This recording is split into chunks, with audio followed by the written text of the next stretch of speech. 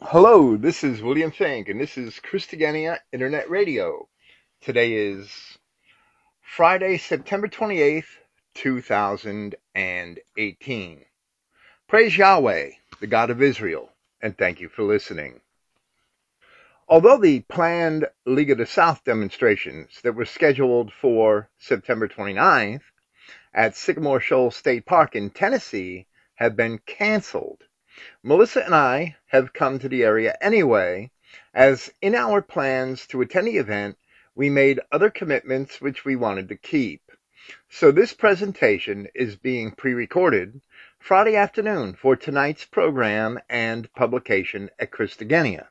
I hope to write about the canceled event and the implications of that cancellation in the weeks to come. The state of Tennessee has indeed made itself an agent of the Antifa. This is part 4 of our series identifying the biblical beast of the field.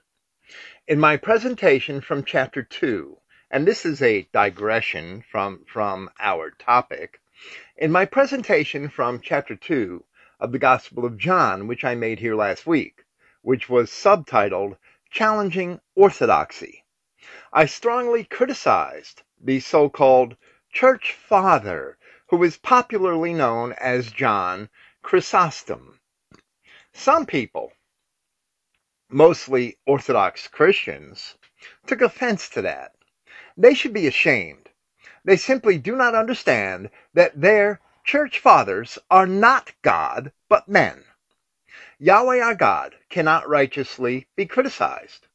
Jesus, or Yahshua Christ, who is God incarnate, cannot righteously be criticized. His chosen apostles were mere men, and each had their faults. But their message, which is directly from him, should not be criticized. But whenever we elevate a man to that level of veneration by which the man cannot be criticized, we engage in idolatry. I will not engage in or be subject to Orthodox and Roman Catholic idolatry. One vocal complainant told me that I should repent for attacking his idol, Chrysostom. But he did not address any of the substance of my criticism. This is typical of idolaters. So I asked him, and several others like him, which of the ante-Nicene church fathers is it that orthodoxy follows completely? And none of them have answered. Not one. I do not believe they will answer, because it can indeed be demonstrated that they will be found to have denied the very men upon which they claim to have their theological foundations. Identity Christians worship Christ and believe the words of his apostles and prophets. But Orthodox Christians claim an authority for tradition and church fathers, whom we see as mere men. We can cite them where they elucidate early Christian history, and we can discuss their attitudes on many subjects. But we cannot venerate them as gods, and we cannot view them as having been infallible, especially since they often disagree with one another. The Word of God is our authority, as the Scriptures themselves tell us, and not any traditions of men. The beginning of tyranny is the desire to rule over another man's faith, and we have a Christian duty to resist such tyranny. For that, the early martyrs had died. Now we shall present part 4 of Clifton M. Heiser's series of essays identifying the beast of the field. Before I begin, I will only explain that in the past, many identity Christians have followed the mistaken belief that the non-white races were created by Yahweh God as the so-called beast of the field or beast of the earth in Genesis. Many so-called identity teachers have labeled them the Hebrew after the Hebrew phrase She'eretz for that reason. Clifton disproved that hypothesis by going through and examining all of the occurrences of that phrase in Scripture, the Hebrew phrase in Scripture, and finding that it almost always referred to wild animals. Furthermore, Clifton examined all of the verses of the Old Testament where the term beast appears to refer to people, and found that the Hebrew word is always behema and not she'eretz. Behema is a word which is also very frequently and very clearly used to describe large animals, beasts of burden such as oxen or camels or horses. This is true even where certain identity teachers of the past claimed that the term was she'eretz, where the Hebrew term was actually behema. The result of this research is that no single Hebrew term exclusively describes the non-white races, and as a result, there is no record that they were ever created by Yahweh. Both Clifton and I have for many years illustrated from the parables and the revelation of Yahshua Christ that they were certainly not created by Yahweh.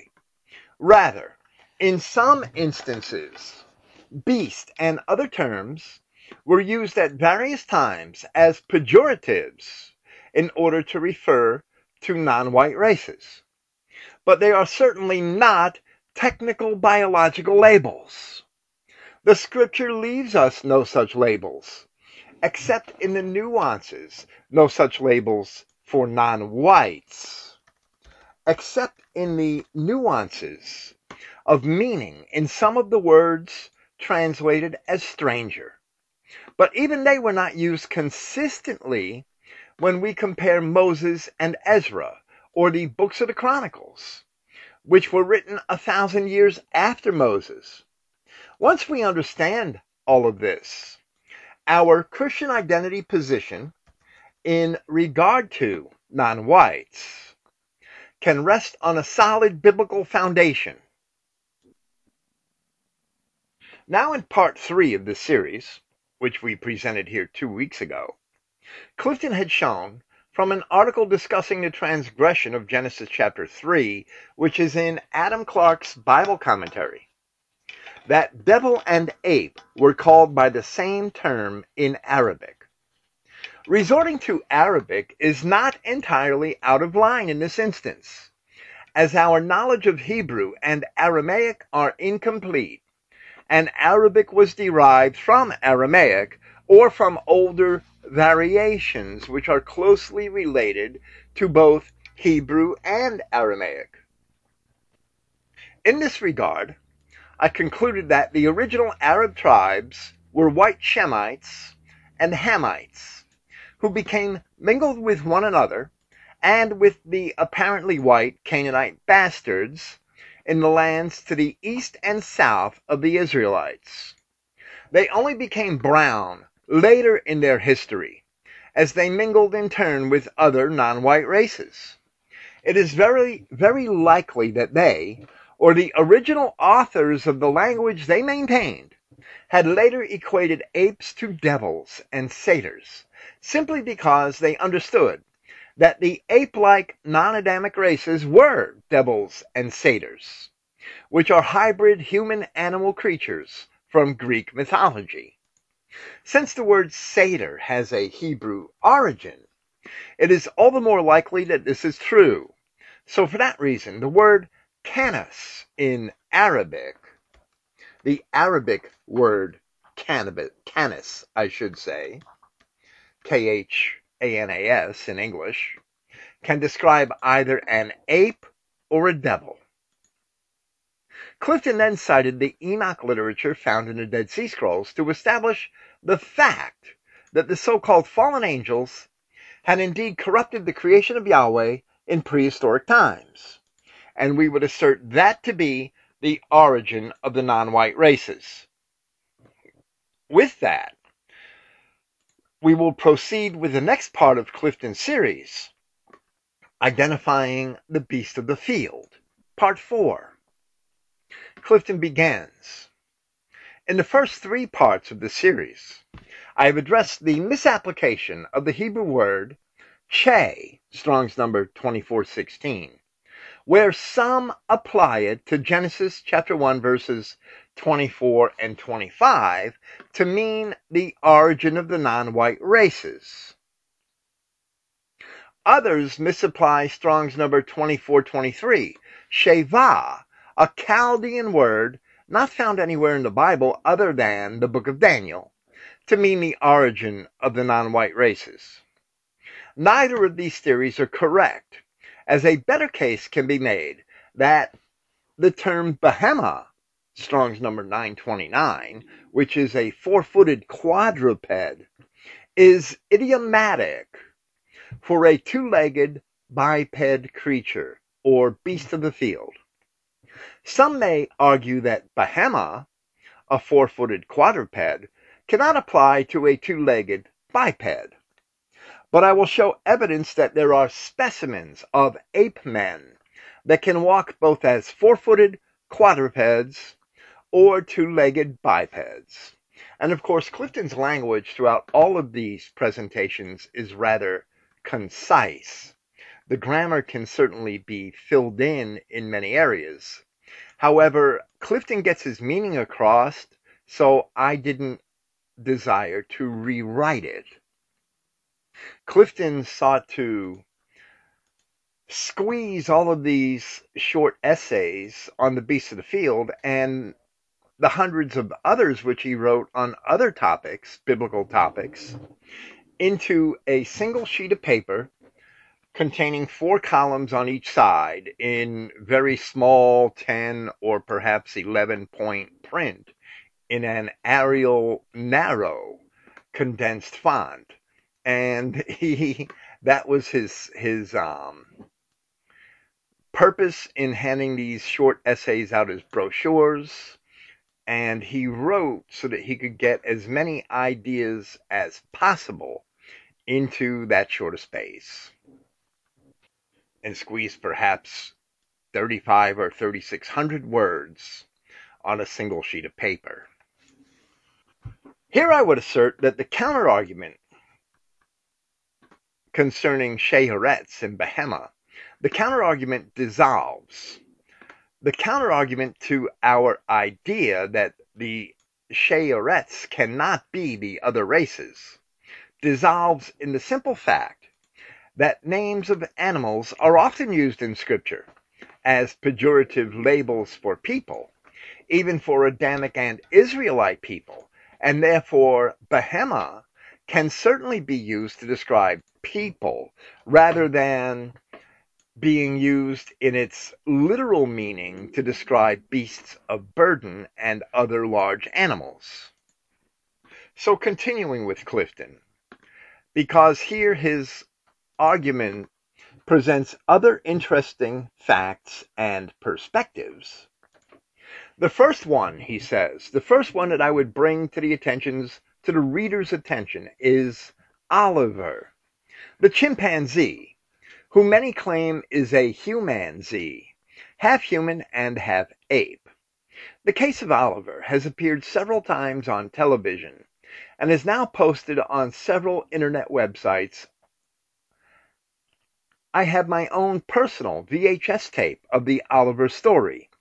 It is my opinion that Oliver is a genetic throwback of the angels that sinned when they mixed their genetics with the ape family of animals, or as we would refer to them today, as the beasts of the field, or the non-white races.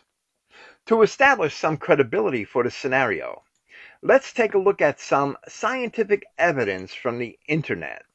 Now, strangely, Clifton did not cite here the website article from which this came, and I cannot find an exact match today. But there are several website articles that do discuss this chimpanzee, Oliver, who seemed to have many human features. He walked upright and erect all the time, where a regular chimpanzee cannot possibly do that because of the shape of its pelvis. Oliver also lived to be about 40 years old, which is twice the lifespan of the average chimpanzee. So Clifton begins his citation from an unknown source, and he says, the trip to Japan, these are people describing Oliver, the trip to Japan was a turning point for Oliver, because even though his owner was told that it was going to be for scientific purposes, it was clear that the Japanese media wanted to portray Oliver for entertainment. In a show that grabbed in almost 26 million viewers, Oliver was put through a set of very simple tests conducted on him. A test looking for the center of gravity in Oliver concluded that he was more human than ape. Now, I must say that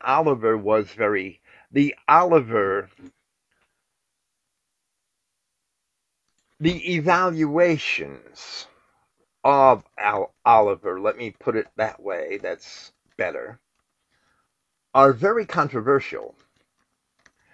And the nature of the beast is still argued in social media and even in institutions such as Stanford University. But continuing with Clifton, another test of the chromosomes concluded that he had 47 chromosomes. A human has 46 chromosomes, and an ape has 48 chromosomes, meaning that 47 was in the middle. So the possibility of Oliver being a hybrid was high. Out of the 40 cells that had been tested, 38 cells had 48 chromosomes, but 2 cells had 47. Now, personally, since all of an embryo is formed out of the joining of one egg and one sperm creating one whole cell, I don't know how that could happen, but that's the claim that Clifton recorded. So it concludes, his media attention didn't stop there, as a Japanese actress said that she would sleep with Oliver, and this even would be telecasted on TV. Now, Japanese animal fetishes are not unique. Continuing with Clifton, he says a little later in the same article, a very detailed test, and he's quoting, a very detailed test conducted on Oliver by the University of Chicago revealed that Oliver had 48 chromosomes and not 47. It did seem apparent that there was some sort of mutation, but the conclusion remained that Oliver was an ape. Could Oliver's habit of walking on 2 legs mean that Oliver was an example from that transition stage where an ape began to walk like man? Could it possibly, and that's of course never happened, they only assume that happened because they believe in evolution. Could it possibly mean that if Oliver was able to breed, then eventually an offspring would be produced, what today we today call a human being? Questions will cloud your mind, but watching the footage of Oliver just makes you want to believe that he is a hybrid of a human and an ape. There is no denial in it that Oliver will intrigue you. Now, of course, these are the sentiments of whomever had written the article which Clifton was quoting. And they did not belong to Clifton himself. So continuing with his citation, there have been rumors, which are apparently true, that and there's no documentation for this included, but that's something we'll just have to accept. Not that they're true, but that there's no documentation, that an ape and human hybrid had been created in the 1920s, but the infant born was killed by the creators for fear of media exposure. This makes you wonder what really caused the fear. What was that infant like? In another incident, China created a similar being where a female ape was inseminated with human sperm and was impregnated with a human and ape cross. But rioters destroyed the building and the surrogate ape died. Now, while it is disputed whether Oliver was actually a hybrid, there are many similar examples. So Clifton now responds and says that while today's scientists attempt to prove evolution with this evidence, my position strongly suggests that this evidence rather points its finger at the evil of the fallen angels. Next, we have Basu, a man-ape hybrid. Basu lives in the valley of Dadez, near the town of Skoura in Morocco. Now, we have an old National Vanguard article titled Basu, Man-Ape Hybrid, which has long been posted at our Saxon Messenger website. I will link to that here when I publish this podcast. There is also a similar creature, similar to Basu, the man-ape hybrid, which lived in China, I believe, and I will also provide a link to that.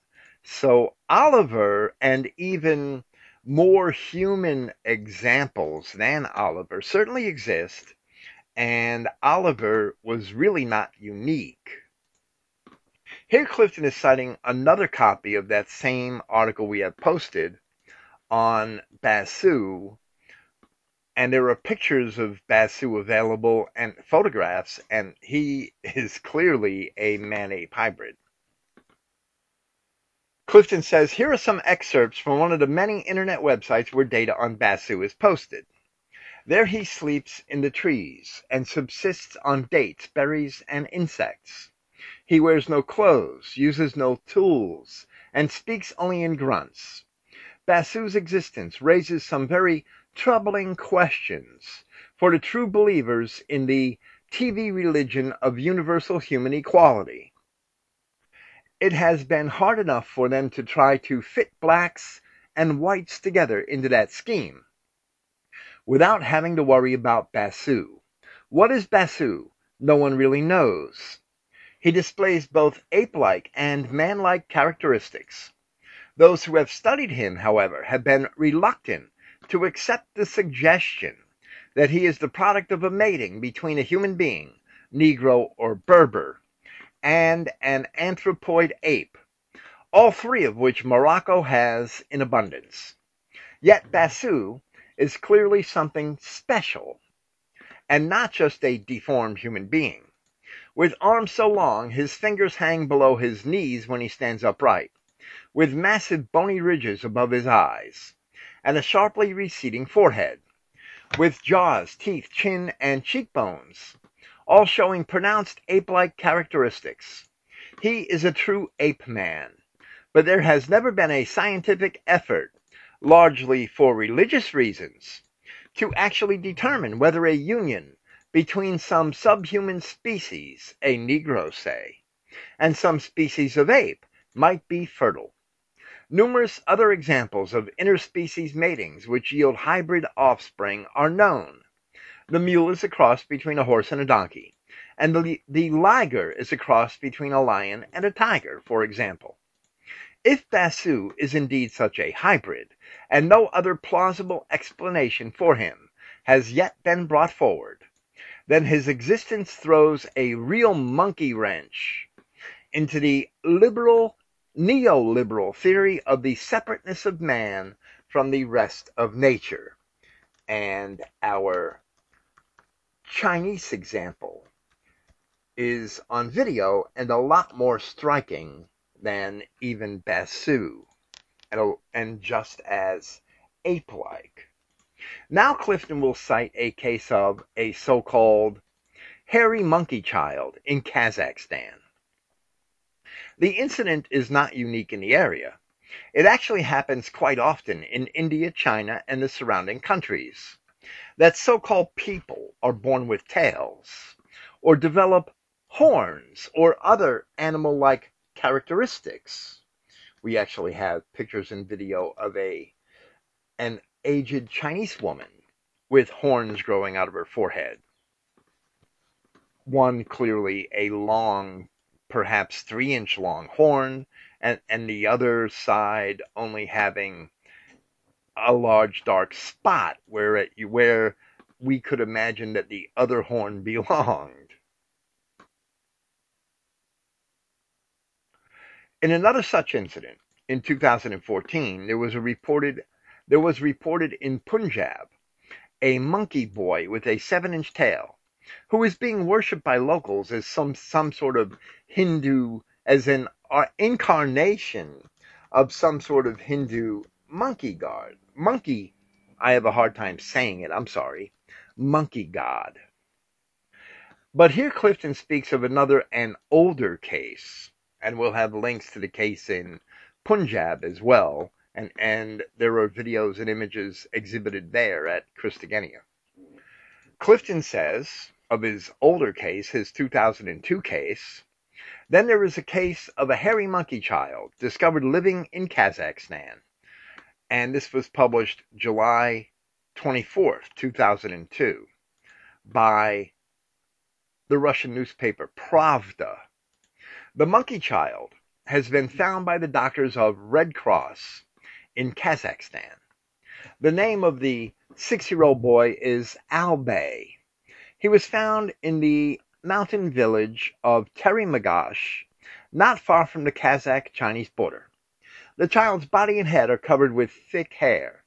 Moreover, the form of the child's head fully corresponds with the form of a monkey cranium. According to the doctors, such a strange appearance of the boy could be explained with mutation caused by radiation the parents of the child were once exposed to. Moreover, the 26-year-old mother and 33-year-old father are relatives. Now, related to the other case which I had just mentioned in India, scientists also attempted to describe that in their own terms as a form of spina bifida, which is really only, just like this claim of radiation, is really only a way to excuse a race of bastard hybrids and ignore the simple truths of our ancient prehistory as it is explained in our scripture. Continuing with Clifton's citation of the 2002 case, which was reported in Moscow in the Russian newspaper Pravda, the father of the boy is himself astonished with this phenomenon. His friends even suggested to him to give the boy to the circus. Though the parents decided to send the child to school, the parents understand that the boy will face many troubles in his life. Even a look at the mirror will most likely make him sad, though the parents want to prepare the boy for life. The doctors who observe the child state that it is very sociable and has an excellent health. To this Clifton responds, and he says, I reported on this case in my Watchman's Teaching Letter number 52 for August 2002 thusly. And Clifton, citing his own teaching letter, says, as I was in the process of preparing this lesson today, June 26, 2002, there was a special news segment on the Fox News channel at 9:50 a.m. concerning a topic which they dubbed Wonder Boy. It was a segment about a boy from Kazakhstan in Russia, a region in Central Asia, northeast of the Caspian Sea, west of China.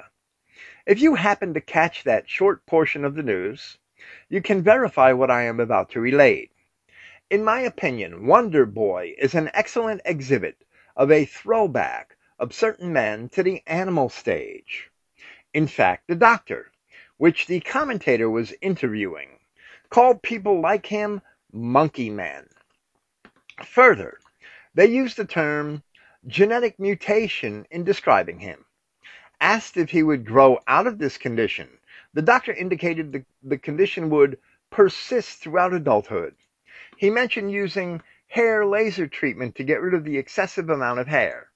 The doctor also mentioned there were other examples like him in Mexico, citing a father and son in that category. The best description I could give of what I observed of Wonder Boy, or Monkey Boy, is that he appeared to be a cross between a Mongolian male and a chimpanzee ape, or possibly a capuchin monkey. And that's the end of Clifton's citation, where he moves on to another. In Watchman's teaching letter number 63, I added the following comment. I had heard stories that some of the Chinese prisoners captured during World War II actually had spurs of tails. When I saw that Wonder Boy, though I couldn't tell whether he had a tail, my impression was that he pointed back to references in ancient literature, alluding to the genetic engineering of Satan and his fallen angels. If you have read all of the preceding, then you will remember that the Ante-Nicene Fathers also understood that the fallen angels commingled and formed that most infamous race. And I believe Clifton there is speaking of Tertullian, but Justin Martyr also repeated the concept. When I observed that Wonder Boy, I became convinced that the other races were never created, but are simply DNA genetic mutations. As a result of my two observations from television, I no longer subscribe to the 6th and 8th day creation theory. And that's the end of his reference from Watchman's teaching letter number 63. Now Clifton offers a citation from Irenaeus, a Christian bishop in Gaul in the late 2nd century AD, perhaps around 180 AD. From the Ante-Nicene Fathers, that means the early church writers and bishops from before the Council of Nicaea. In Irenaeus' Against Heresies, Book 4, Chapter 36, Paragraph 4, and Clifton quotes, "Since the Son of God is always one and the same, he gives to those who believe on him a well of water springing up to eternal life.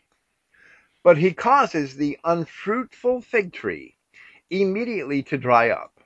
And in the days of Noah, he justly brought on the deluge for the purpose of extinguishing that most infamous race of men then existent, who could not bring forth fruit to God, since the angels that sinned had commingled with them."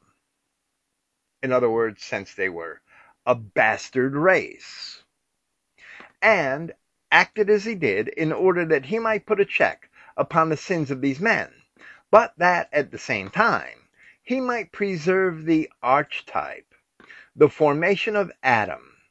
And it was he who rained fire and brimstone from heaven in the days of Lot upon Sodom and Gomorrah, an example of the righteous judgment of God, that all may know that every tree that brings forth not good fruit shall be cut down and cast into the fire.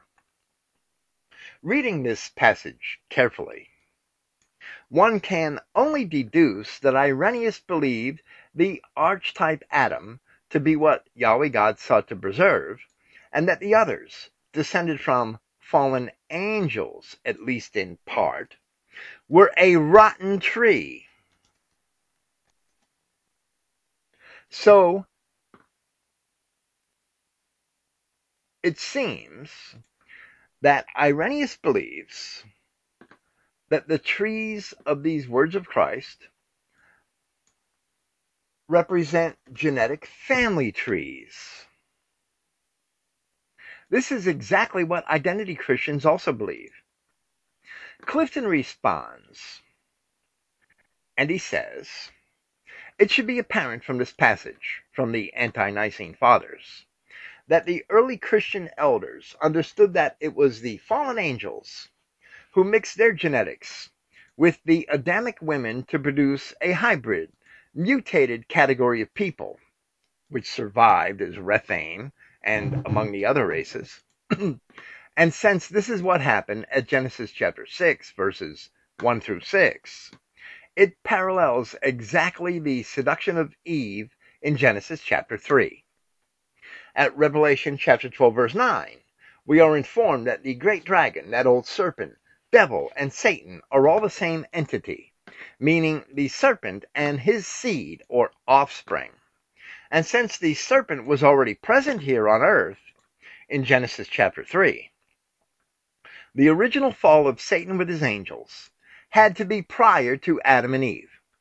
So the incident at Genesis chapter 6, verses 1 through 6, is a second or third satanic assault. And since Adam and Eve were not yet formed or created at Satan's original fall, the first hybridization by the devil and his angels would have to have been with animal kind.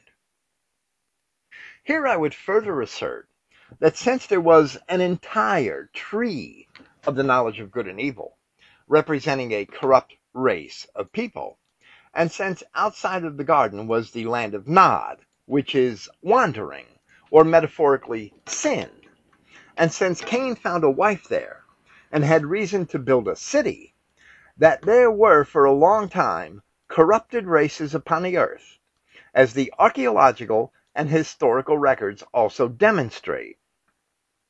Now returning to Clifton, it is only with the finding of the Dead Sea Scrolls that we have become aware of the importance of the Book of Enoch and the Book of Giants, which many during the 19th century had scoffed at. From my undated Smith's Dictionary of the Bible, which had Miss Lily Summerskill, St. Mark's, SS, Christmas 1890, written on the front flyleaf under the topic Giants on page 212, and perhaps that SS stands for Sunday School. Though the prevalent opinion, quoting Smith's Dictionary of the Bible from the 19th century, though the prevalent opinion both in the Jewish and early Christian church is that they were angels, it was probably this ancient view which gave rise to the spurious Book of Enoch, and the notion quoted from it by St. Jude, verse 6, and alluded to by St. Peter in 2 Peter chapter 2, verse 4. I would say that while I agree that the Ethiopic Book of Enoch, the only one known to that commentator, has spurious portions, the commentator mistakenly took for granted that to be the source of Jude's citation. And I find his remark, questioning the authority of the apostle, to be pretentious. Here Clifton means to illustrate that there was indeed a legitimate Book of Enoch that the apostle had cited, and which is now known only from the fragments found in the Dead Sea Scrolls. So Clifton continues in reference to them. From the book, The Dead Sea Scrolls, a New Translation, by Michael Wise, Martin Abegg Jr., and Edward Cook, on page 246 we read in part, significantly, and this is from one of their introductions to some of the Enoch literature, significantly the remnants of several, almost complete copies of the Book of Enoch in Aramaic were found among the Dead Sea Scrolls, and it is clear that whoever collected the scrolls considered it a vitally important text because so many copies were found. All but one of the 5 major components of the Ethiopic anthology have turned up among the scrolls. But even more intriguing is the fact that additional, previously unknown or little-known texts about Enoch were discovered at Qumran. The most important of these is the Book of Giants. Now Clifton takes a turn to another topic, returning to his topic from last week, or from part 3 of this series, I'm sorry.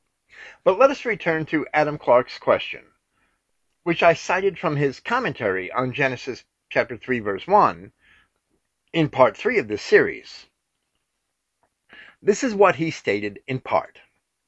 Is it not strange that the devil and the ape should have the same name, derived from the same root, and that root so very similar to the word in the text, meaning that Kanash, the Arabic spelling of the word,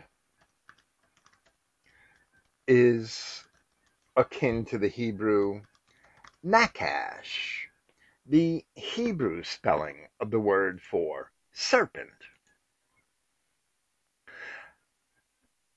Clifton says, like so many other scholars in the Hebrew language, Clarke had gone to the Arabic to check on certain lost Hebrew roots not found in the biblical text. In researching this subject, Clifton says, I also find it strange that devils in the Old Testament is Strong's number 8163, Seder, and has essentially the same meaning as Seder in the Greek. So evidently they have a similar etymology. Of course, the Seder in the Greek came directly from the Hebrew form of the word. In fact, the King James Version translators translated 8163, Hebrew number 8163, as Seder in Isaiah 34:14. To demonstrate that Adam Clarke did his homework correctly, I will show evidence that the Greek term for the Hebrew Seder also has connotations of an ape. My first source is from the 1894 ninth edition of the Encyclopedia Britannica, volume 21, pages 336 and 337, under the topic Seder. That set of Encyclopedia Britannicas is now sitting on my bookshelf in Florida. Seder. Clifton actually very carefully sliced some pages out with his razor so that he could scan them. A lot of us may think that's sacrilege. Clifton only thought that it was helping him do what he needed to do in order to make his various points. From the article from the 1894 Encyclopedia Britannica on the Satyr, in ancient Greek mythology, the satyrs were spirits, half human, half bestial, that haunted the woods and mountains, companions of Pan and Dionysus. Pan himself was a satyr. Fancy represented them as strongly built, with flat noses, pointed ears, and the tails of horses or goats. They were a roguish and wanton, but faint-hearted folk, lovers of wine and women, ever roaming the wild to the music of pipes and cymbals, castanets and bagpipes, dancing with the nymphs or pursuing them, striking terror into men, whose cattle they killed, and whose women they made love to. It should say they raped or seduced. In the earlier Greek art, they appear as old and ugly, much like wild apes. But in later art, especially in the works of the Attic school, the school at Athens, this savage character is softened into a more youthful and graceful aspect. There is a famous statue, supposed to be a copy of a work of Praxiteles, representing Praxiteles, a famous ancient Athenian sculptor, representing a graceful satyr leaning against a tree, with a flute in his hand. In Attica there was a species of drama known as the satiric drama, the satire. It parodied the legends of gods and heroes, and the chorus was composed of satyrs. Euripides' play of the Cyclops is the only extant example of this kind of drama. The symbol of the shy and timid satyr was the hare, H-A-R-E, the rabbit. In some districts of modern Greece, the spirits known as Kallikentsars, or malevolent goblins, offer points of resemblance to the ancient satyrs. They have goat's ears, and the feet of asses or goats are covered with hair, and love women and the dance. The herdsmen of Parnassus believe in a demon of the mountain, who is lord of hares and goats.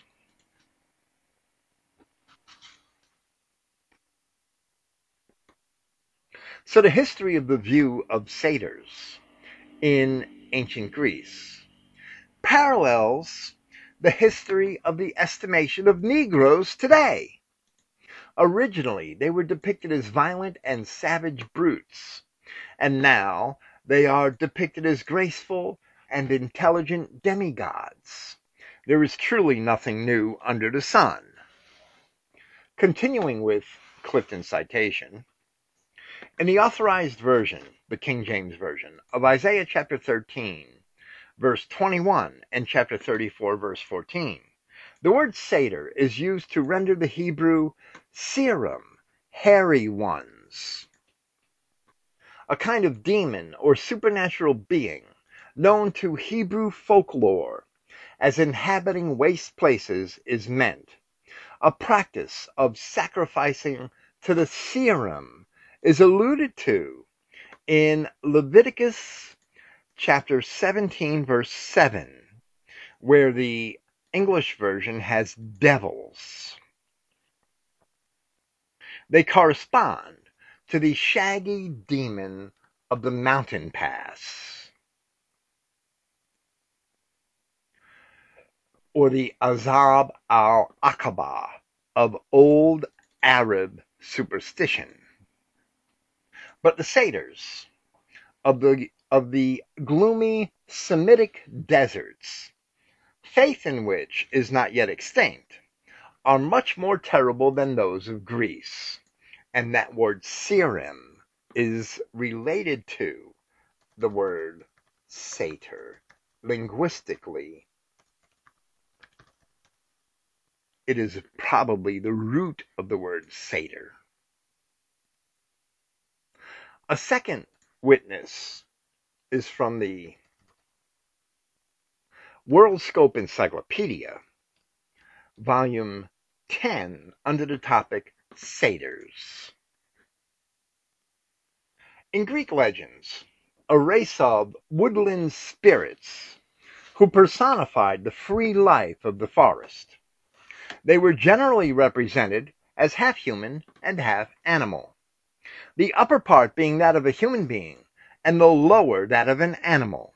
Their appearance was both grotesque and repulsive, but their life was one of pleasure and self-indulgence, mostly given to the chase and wild music. At intervals, they partook of wine and indulged in restful slumber. Both mortals and the gentle woodland nymphs dreaded them, mostly because of their reckless sports. They were represented in the train or entourage of Dionysius, and were inseparably connected with his worship. Greek poets delighted to praise the innocent frolics of the little satyrs, and sculptors represented the older forms as nearly approaching human beings, but placed horns upon their heads and gave them the feet and legs of goats. The satyr of Praxiteles at Athens is a famous specimen of Greek sculpture. Pliny used the word to indicate a kind of ape. Satyrs sound just like most varieties of non-whites in their behavior, in the aspect of their behavior. Now Clifton comments on his citation, or citations. What we have here are two different stories. One told by the Greek language, and another which is older only by Greek art or sculpture. Here Pliny takes a look at Greek sculpture and declares it appears more like an ape than a goat, it being the satyr. The WorldScope Encyclopedia, under the topic satyrs, doesn't indicate whether this was Pliny the Elder or Pliny the Younger, but it doesn't make any difference as they were both highly educated men, and Pliny the Elder, who lived from 23 to 79 AD, oversaw the education of Pliny the Younger, who lived from 61 through 115 AD, and was his nephew. Pliny the Elder majored in natural history, or zoology, and certainly the article is referring to him. Clifton just wasn't familiar with the complete literature of these two men. He says these men were Roman citizens, and Pliny the Elder published upward of 2,000 volumes of his works, and I am sure he knew the difference between an ape and a goat. So with this, we have the Plinies agreeing with the Arabic finding of Adam Clarke, that the devil had some connection with an ape, while Clarke was a master of several languages, and had read extensively the many classics. Evidently, he never read Pliny's Natural History, or didn't catch the connection between an ape and the Greek satyr when he read it. How an ape became a goat among the Greeks can only be conjectured. Actually, how a satyr went from being depicted as an ape to being depicted as a goat can only be conjectured. Maybe it was because the Greek islands and peninsulas were not a natural habitat for them, meaning for apes, and over time the Greeks substituted the goat in place of the ape. However it may have happened, we should not discard the entire analogy of the satyr being half goat and half man, inasmuch as Yahshua Christ separated the sheep nations from the goat nations. Surely he wanted the Greeks to comprehend the bastard status of the half-goat and half-man nations. So he had to state his admonitions in words that they would understand. Paul made it very clear in Hebrews 12:8 that there are but two kinds of people, sons and or bastards, and nothing in between. The only way that could be accounted for, is the fact that the angels who sinned had mixed their genetics with animals, as well as Adamkind, on separate occasions. Had the Greeks still understood the ape connotations of their earlier art and sculpture, I am sure that Christ would have used ape nations rather than goat nations.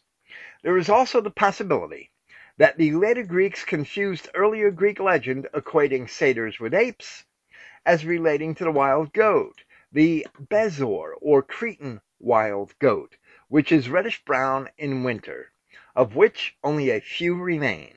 The bezoar, which is actually a wild ibex, a subspecies of goat, certainly is endangered, although now there are a large number of them in the American Southwest. They've been sort of transplanted. Inasmuch as today we follow the terms sheep nations and goat nations, I will quote some excerpts from the complete New Testament Word Study Dictionary by Spyro Zodhiates, or Zodhiates, on page 655, pertaining to Strong's numbers 2055 and 2056. The two Greek words for goat, and there's a little confusion here I will clear up after Clifton's citations, from Spyro Zodhiates. 2056, used as the emblem of wicked men because of their inferior value. I don't agree with that. Zodhiates is simply wrong. Zodhiates steered Clifton wrong. 2055. Sheep and goats pasture together, but never trespass on each other's domains. They are kept together, but they do not mix. They may be seen to enter the fold in company, but once inside they are kept separate. Clifton says it should also be noted that the goats of Christ's time and locality were mostly black. Could that be a factor in his parable? Also, what other reason do we need for complete 100% segregation? Actually, Clifton erred here Zodhiates evidently steered him wrong and caused him to come to the wrong conclusions. And Erythion, Strong's number 2055, is only a diminutive. It's a diminutive form, and therefore speaking of animals, it describes a young version of an Erethus. 2056. Erethus and Erythion are the same word. One's diminutive, that's all. And they are both the same sort of goat. Another word for goat found in the New Testament is tragus, which is the source for our English word tragedy, after the plays of the Greek tragic poets.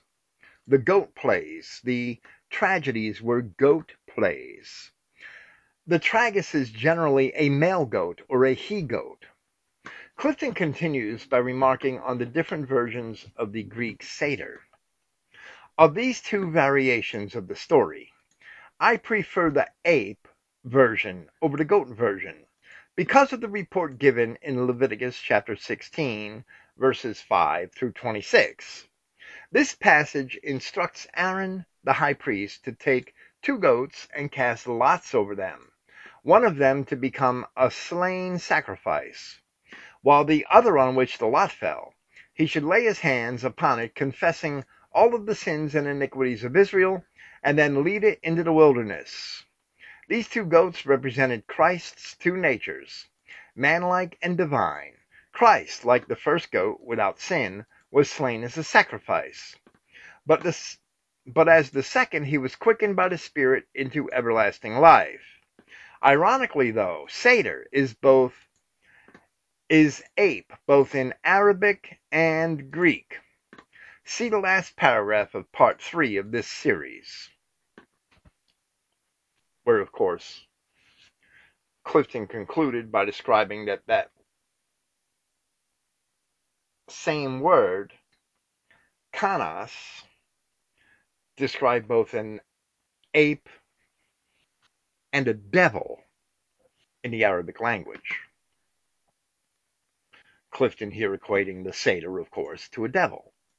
The ultimate purpose here is to point out that our earliest biblical cultures, Hebrew and Greek, thought of the bastard races in the outlying areas to be half man and half goat, or half ape demons, or even half angel bastard spirits. Clifton and I both saw that the non-white races fit into that category alone. Yahweh God be willing, we will return with part 5 of this series next week. Tomorrow evening, and I will be back in Florida, tomorrow evening we have Dr. Michael Hill and a discussion of a faith